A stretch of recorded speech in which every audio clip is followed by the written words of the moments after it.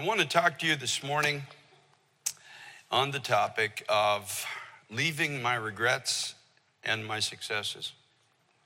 Leaving my regrets and my successes, from the book of Philippians chapter 3. If you have a Bible or device that can give you access to that, Philippians chapter 3. Now, Father, I thank you, God, with all of my heart for your presence. Oh, Jesus, thank you, Lord. Thank you, Lord. Thank you, Lord. Thank you for guiding us and guarding us and encouraging us and strengthening us, especially in these perilous times in which we now live. Thank you for putting oil in our lamps and causing us to burn brightly, giving us heaven's value system and heaven's focus for our lives and for eternity. Thank you for strengthening us where we are weak and tempering us where we are strong. Thank you, Lord Jesus Christ, for your patience and mercy in dealing with all of us. When we would have walked away from ourselves, you stayed and you didn't leave us because you promised, I will never leave you or forsake you. Thank you for your mercy, your kindness. Thank you for revealing to us your character through your word. God, I pray, Lord, for a touch of heaven to be able to speak to every heart today. And I ask you, Holy Spirit, to open every heart to be able to receive your words to us. You are God. You created us. We are made for you in your image. Give us the grace, Lord, to turn in that direction and to allow you to be Christ in us, the hope of glory. And we thank you for it in Jesus' name. Amen. Leaving my successes and my failures. Paul the Apostle writes these words in chapter 3, beginning at verse 8. Yet indeed I also count all things loss for the excellence of the knowledge of Christ Jesus my Lord, for whom I have suffered the loss of all things, and count them as rubbish, that I may gain Christ, and be found in him, not having my own righteousness, which is from the law, but that which is through faith in Christ, the righteousness, or in other words, right relationship with God, which is from God by faith, that I may know him and the power of his resurrection and the fellowship of his sufferings, being conformed to his death, if by any means I may attain to the resurrection from the dead. Not that I've already attained or am already perfected, but I press on that I may lay hold of that for which Christ Jesus has also laid hold of me. Brethren, I do not count myself to have apprehended, but one thing I do, forgetting those things which are behind and reaching forward to those things which are ahead. I press toward the goal of the prize of the upward call of God in Christ Jesus. Therefore, let us, as many as are mature, have this mind. And if in anything you think otherwise, God will reveal even this unto you.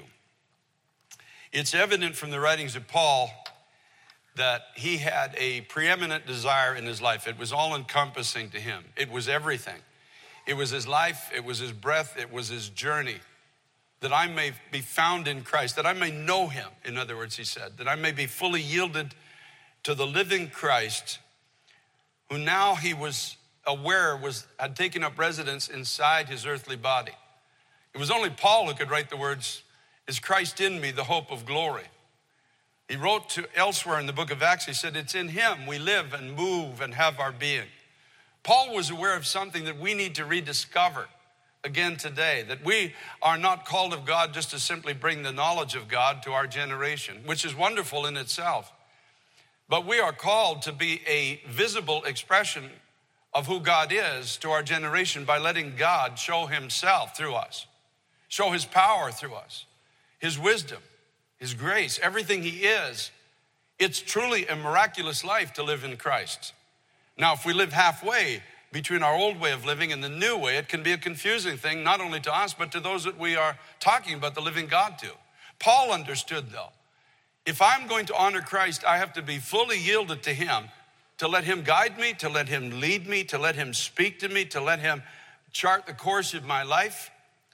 He says it this way, that I may know him, the power of his resurrection and the fellowship of his sufferings, be conformed unto his death. And Paul says, I want to be able to yield up my will, my comforts, and even my life so that the desires of Christ in me might be fulfilled.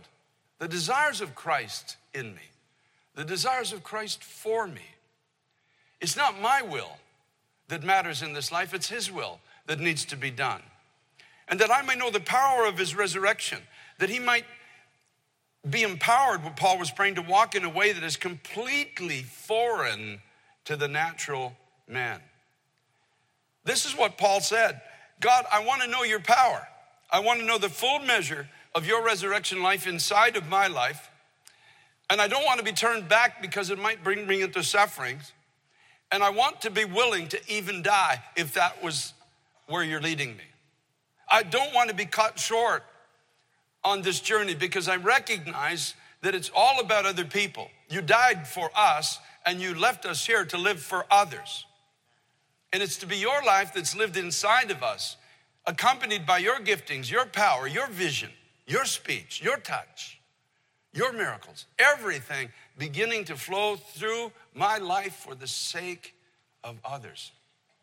Absolutely amazing, a supernatural life. But it does require the yielding of the old way of thinking. It requires that some things in our life need to be left behind. And Paul says in verse 11, if by any means I might attain to the resurrection of the dead. Now, he's not talking about I'm working for my salvation. He already knew that heaven was his eternal home by faith. And he wasn't working to attain heaven. But he was moving towards his final destiny. He was moving towards being the person that God had already destined him to be.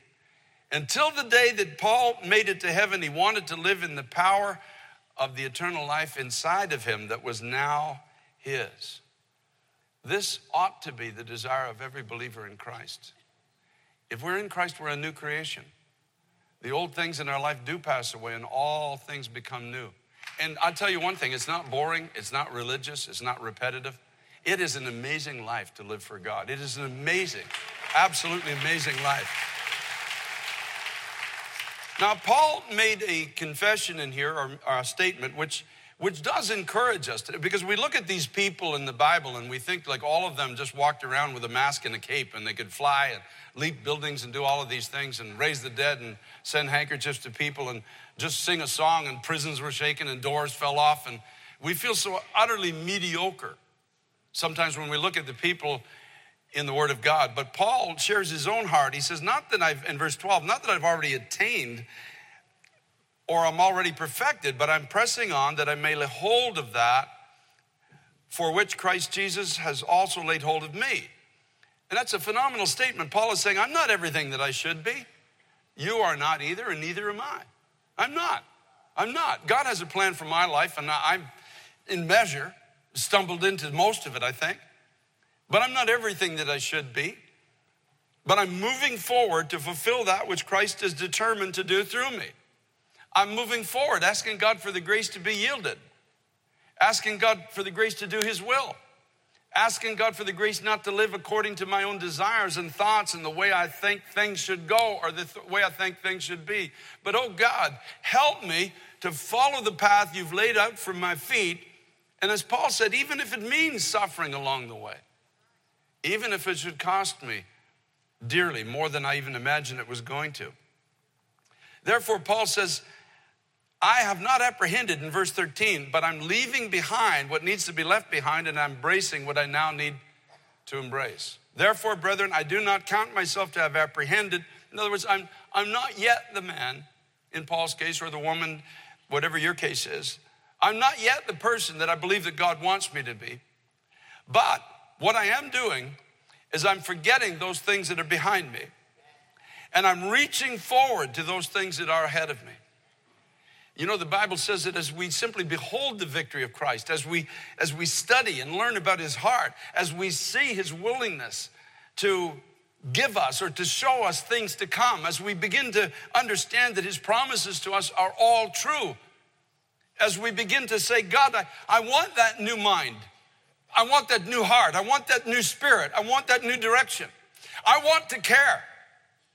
about other people. I want to be delivered from this high percentage of self-focus. And I want to really live for the benefit of others. I've not attained it, but by the grace of God within me, by the power of God within me, I'm going to let go what God asks me to let go of, and I'm going to reach forward to this incredible calling of God that is mine in Christ, the reason for which Christ Jesus also laid hold of me. In other words, there's a divine plan that God has chosen to fulfill through my life. And that's the same for you today. There's a plan that God has for you. It's not your plan, it's His. And He doesn't show you the whole thing. He shows you one step after another step after another step. And as we begin, most of my life, I've only understood the leading of God after I looked behind and saw where He was leading. Rarely have I understood it in advance. Paul says, I'm leaving. I'm forgetting those things that are behind me. You know, one of the hardest things for you and I to leave behind is our regrets. It's hard. We have a tendency to carry them with us. Those inner gnawings that if only I had done this, if only I had done that, if only I had been this, if only I had known, if only I hadn't done this, if only I had been there, if only I hadn't been so selfish. Paul himself says in 1 Corinthians 15:9, for I am the least of the apostles and am not worthy to be called an apostle because I persecuted the church of God. And in Acts 26, verses 10 and 11, sharing his story, he said, this I also did in Jerusalem, and many of the saints I shut up in prison, having received authority from the chief priests. When they were put to death, I cast my vote against them. And I punished them often in every synagogue and compelled them to blaspheme. And being exceedingly enraged against them, I persecuted them even to foreign cities. Paul had a lot of reason to live in regret as he would visit churches and he would look at the faces of men, women, and children that formerly people like them. He had hauled them out of their homes. I could see them, the moms and the dads pleading for mercy, the children crying. He was merciless.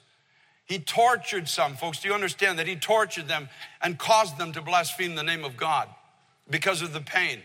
Some were put to death, and when it was decided to kill these people, he cast his vote in favor. Even the beloved disciple Stephen, just a young man who was full of faith in serving tables. When he enraged the religious crowd, Paul was the man who held their coats while they killed him and they stoned him. And Paul knew and had these memories of the things that he had done. It's so hard to leave your failures behind, isn't it? It's so hard to get out of your mind the regrets. I've just written a book that's going to come out. It's an autobiography called It's Time to Pray. And in that book, I cataloged the struggles in my own life, the regrets. It's a book that's hard to read. Even the man that was helping me to write it burst out in tears twice just reading the transcript.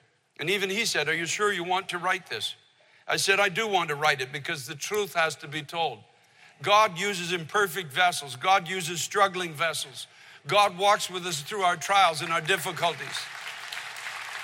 And I'm simply not willing to gloss it all over. There was a time in my life when I would go to my knees and weep almost every day. Weep for the things I had done, weep for the things I had not done, weep for the deficiencies in my life, even as a young Christian. The things that I should have known and didn't know, places I should have been and didn't go. And I wrote it all down. And I used to go into my office and I used to cry every day until one day the Lord spoke to me and said, Carter, if you succeed in what I've called you to do, you are not to touch the glory. You give it all to me. But he said, that's not the only thing you give to me. I want you to give me your sorrow. I want you to give me your failures. I want you to give me your struggles. You are not called to touch the glory and you are not called to carry the shame. Both of those things belong to me. I took it all on the cross, and you may not forget, but you're not to carry the sorrow in your heart for it any longer. And it's true. God took the sorrow away. I have the memory, but not the sorrow anymore. If you want to know what that's all about, you're going to have to read the book, because I'm not going to tell you. Acts chapter 10, verse 15, the Lord spoke to the Apostle Peter, and these are words that you need to know today, everyone who's here. What God has cleansed, you have no right any longer to call common or unclean. If God has cleansed you, you have no right to drag yourself through the mud. You have no right any longer to hang your head. You are a new creation in Christ Jesus. Your sin, your wrong, your failure is cast as far away from you, the Bible says, as the east is from the west. As a matter of fact, in the book of Isaiah, God Almighty says, your sins and iniquity I will remember no more. God doesn't even remember it. It's gone. It's all gone. When you get to the throne of heaven one day, if you want to speak a list of your failures in life, the Lord's going to look at you and say, well, I'll have to take your word for it because I don't seem to remember any of it. When my blood touched your life, it blotted out your transgressions. That's what the scripture says. Didn't he say, the Spirit of the Lord is upon me to open the prisons to those that are bound, sometimes bound by the regret of past mistakes, to heal those that have been bruised in heart, people that are wounded, and you carry this sorrow in your heart? You think of today as Mother's Day today. And Mother's Day can be a sorrowful day because in our generation, many women have had abortions. And there are some women here today that you carry a deep inner sorrow now that you're a believer in Christ and you realize what happened and you wonder what would that life have been like? What would it be like to have that child with me at church today, et cetera, et cetera. But I'm telling you, on God's behalf, it's time to lay that sorrow down today. It's time to lay it down. You have to put it away. There's a time in Christ. If you're going to find the fulfillment and the fullness of what God has destined for your life, you have to walk away from your regrets. You've got to walk away. You take that and you put it on him on the cross. He died to take that. He died to give you a new mind, a new heart. He died to take your sorrow. Do you understand? Yes, you will still have the memory, but it doesn't have to drag you down anymore. You don't have to mourn every Mother's Day. You don't have to have that thought keep coming back into your mind and say, oh God, if only I had known today then what I know today. If only I hadn't been so self-focused. If only I hadn't been so casual with life. You need to learn to walk away. Fathers, you need to learn to walk away from what you did or didn't do, or what happened because of what you did or didn't do. As the people of God, we're not going to be able to go into the fullness of what God has for us if we can't leave our sorrows behind. I'm not saying that we just pretend it didn't happen. I'm not saying we don't ever talk about it. I'm saying it loses its power to destroy us. It loses its power to keep us in mourning. It loses its power to imprison us behind walls of regret. It gives us an understanding of what really happened on the cross. He took our captivity captive and brought us into a place where we can testify about the goodness of God to others and bring them out of their own personal struggles and darkness and into the life and the light of Christ. The second thing that we have to learn to leave is our successes. Paul, the apostle, he says, concerning the righteousness which was in the law, blameless. There were very few people that could make that claim, if any, in his generation. In other words, I didn't violate the law.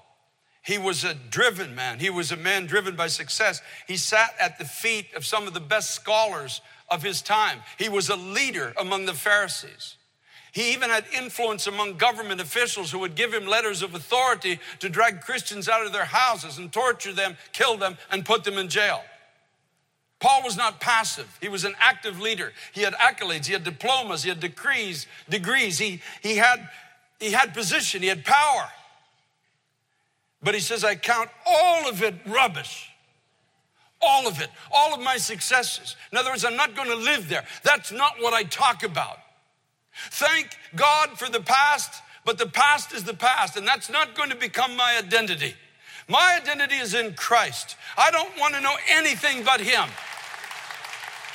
I don't want any power but His. I don't want people looking on my wall and seeing a diploma and thinking I'm something. The strength I have, the grace I have, the direction I have, the compassion I have, the power I have is all Christ in me, the hope of glory. We all have former successes, but as believers in Christ, those former successes are not our identity. My identity is in Jesus Christ. His power, His resident power within my life, His resident power within your life. Praise be to God. That's why Paul said, I press toward the goal of the prize of the upward call of God in Christ Jesus. Because the call of God is higher than anything offered in this world. Anything can be achieved in this world. It's higher.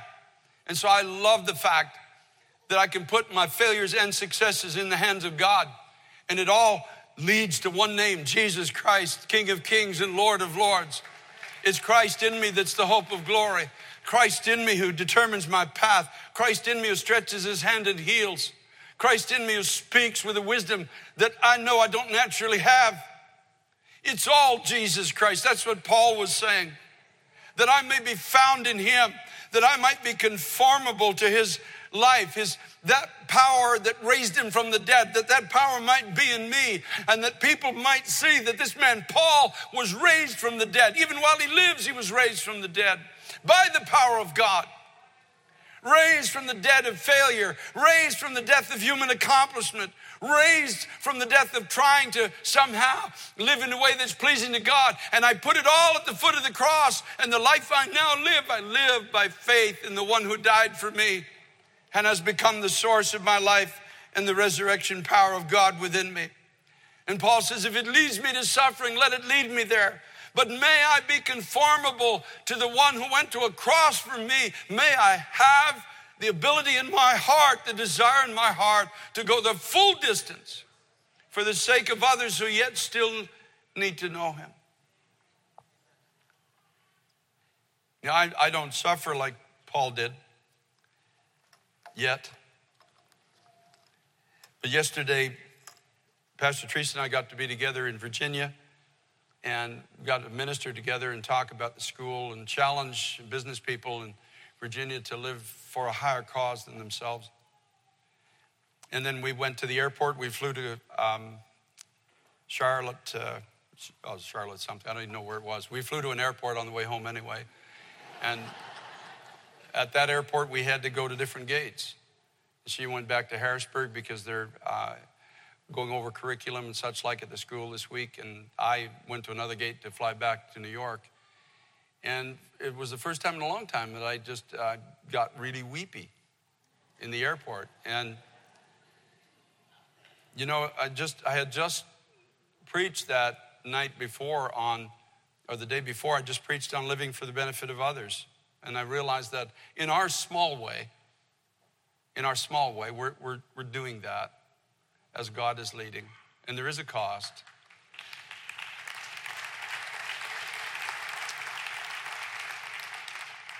But I feel in my heart that for the rest of my days, I want to lay down my regrets. I want to put in the hand of God my successes. And just say, Lord, lead me now. Lead us both. No matter what it costs or where it leads. Take us there. And make us willing to give up our thoughts of what our future should be for the sake of your kingdom and for the sake of other people. And I tell you, folks, there is a measure of sorrow with it, but there's no better way to live. Because you are continuously aware of the presence of God. He abides. He just doesn't meet me at church. He meets me on the street. He meets me when I get up in the morning. It becomes an all-day walk every day, not just in church. And I thank God for it with all my heart. Now, to know this, you have to be willing to let go of your sorrow,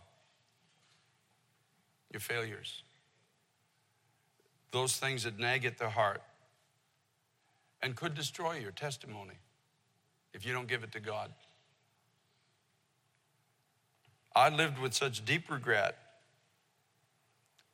for the stupidity in my own life as a believer for so many years that only God could take it away, and he did. I was too busy. I was traveling, saving the world while my own family was suffering. Just a stupidity. But God said, give me that. Give it all to me. And you watch what I will do with it. You watch the healing that I will bring. You watch. And then when you are successful, it's always good to remember your stupidity. It helps you balance off when you're successful. It just reminds you that God takes a stupid man to do wonderful things. So we don't get lifted up. And it never becomes a me and God doing anything. It's all Christ in me. Everything is him. It's all him, the hope of glory. So my altar call is real simple this morning. For people who need to walk away from sorrow. And for others who just, today you say, my whole identity is in my success outside of Christ. It's in my diplomas, my job, my degree, what I used to be. When I meet with people, all I do is talk about myself and what I've accomplished. My identity is not fully in Christ yet. I need to learn to walk away. And that doesn't mean you burn your diploma. It just means that's not your identity anymore. Thank God for it that you have it, but it's not your identity. My identity is Christ and him alone. So the grace, it takes as much grace to walk away from success as it does from sorrow.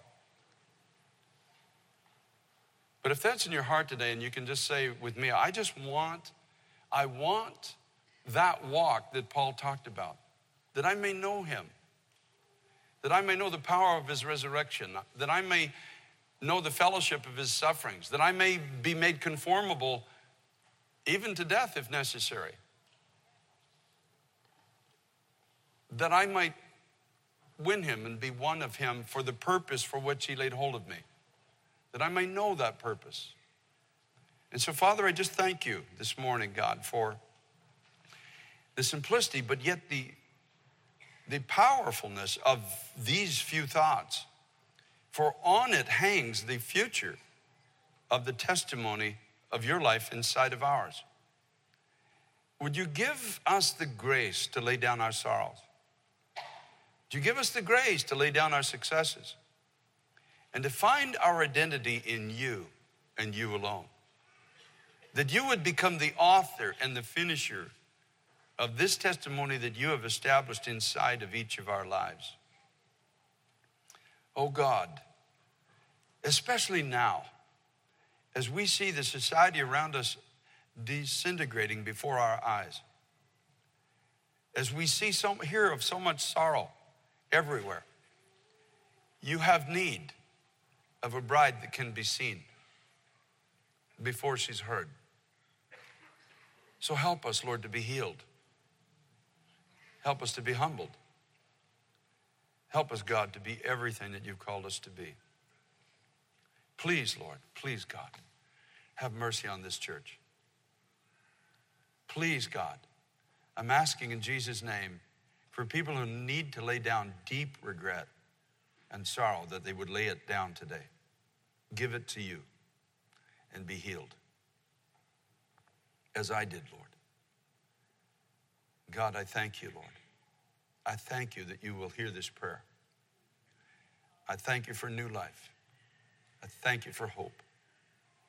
Thank you, God, that you will do what only you can do. This is all in your hands, Lord. This is your church. It's not mine. It's yours. It belongs to you. These are your people. This is your body. This is your testimony. Let there be a profound healing at this altar today. Father, I thank you for it with all my heart. In Jesus' name. Now, before we pray, I just want to make a statement for all the men that are here today. Abortion is not just a woman problem. The person that robs the bank and the one who drives the getaway car are both guilty of the same offense. And so it's not just she did this or she did that. No, you did it too, sir. We all stand before God, kneeling, needing to put our sorrows in the hands of Christ. But he is the God who heals us. He sends his word, and thank God for his healing. Thank you, Lord. Thank you, Jesus. If Paul had not opened his heart to the healing of Christ, he would have been swallowed of sorrow as he had the memories of what he had done. But he said, I'm the chiefest of sinners. I'm not even worthy to be called an apostle, but I received grace. I received the forgiveness. I received the healing, the touch of God into my life. So, Father, today, Lord, I just speak healing in this sanctuary, healing at this altar, healing of the regrets of the past, the difficulties, the memories, Lord. Father, you came, Jesus, to open the prison doors. You came to heal the bruised heart. You came to give the spiritual sight, to see a way forward and to see the plan that you had for every life. That's why you came. You came to have the treasure of heaven open to those who knew they had no strength to go forward. The gospel is first to be preached to the poor. Thank you, Lord, that in our poverty you came and you gave us the riches of your grace, your mercy, your healing, your hope for the future, the new song that we read about, and the new heart and the new mind. And so I thank you today. You're not suggesting to anybody here they should lay down their sorrow. You're telling them now to do it.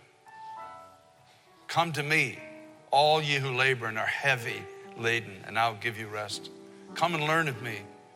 I'm meek and lowly in heart, and you shall find rest for your soul. For God did not send his Son into the world to condemn it, but through him that the world might be saved. Thank you for the cross. Thank you for mercy. My God, thank you, Lord.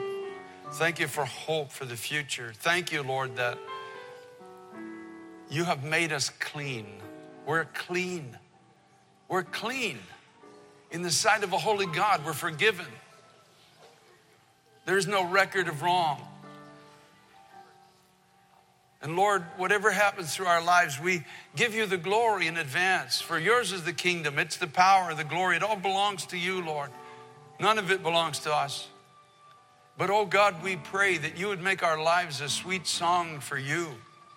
That you would extend your hand of healing through us, as broken and bruised as we were when we came to you.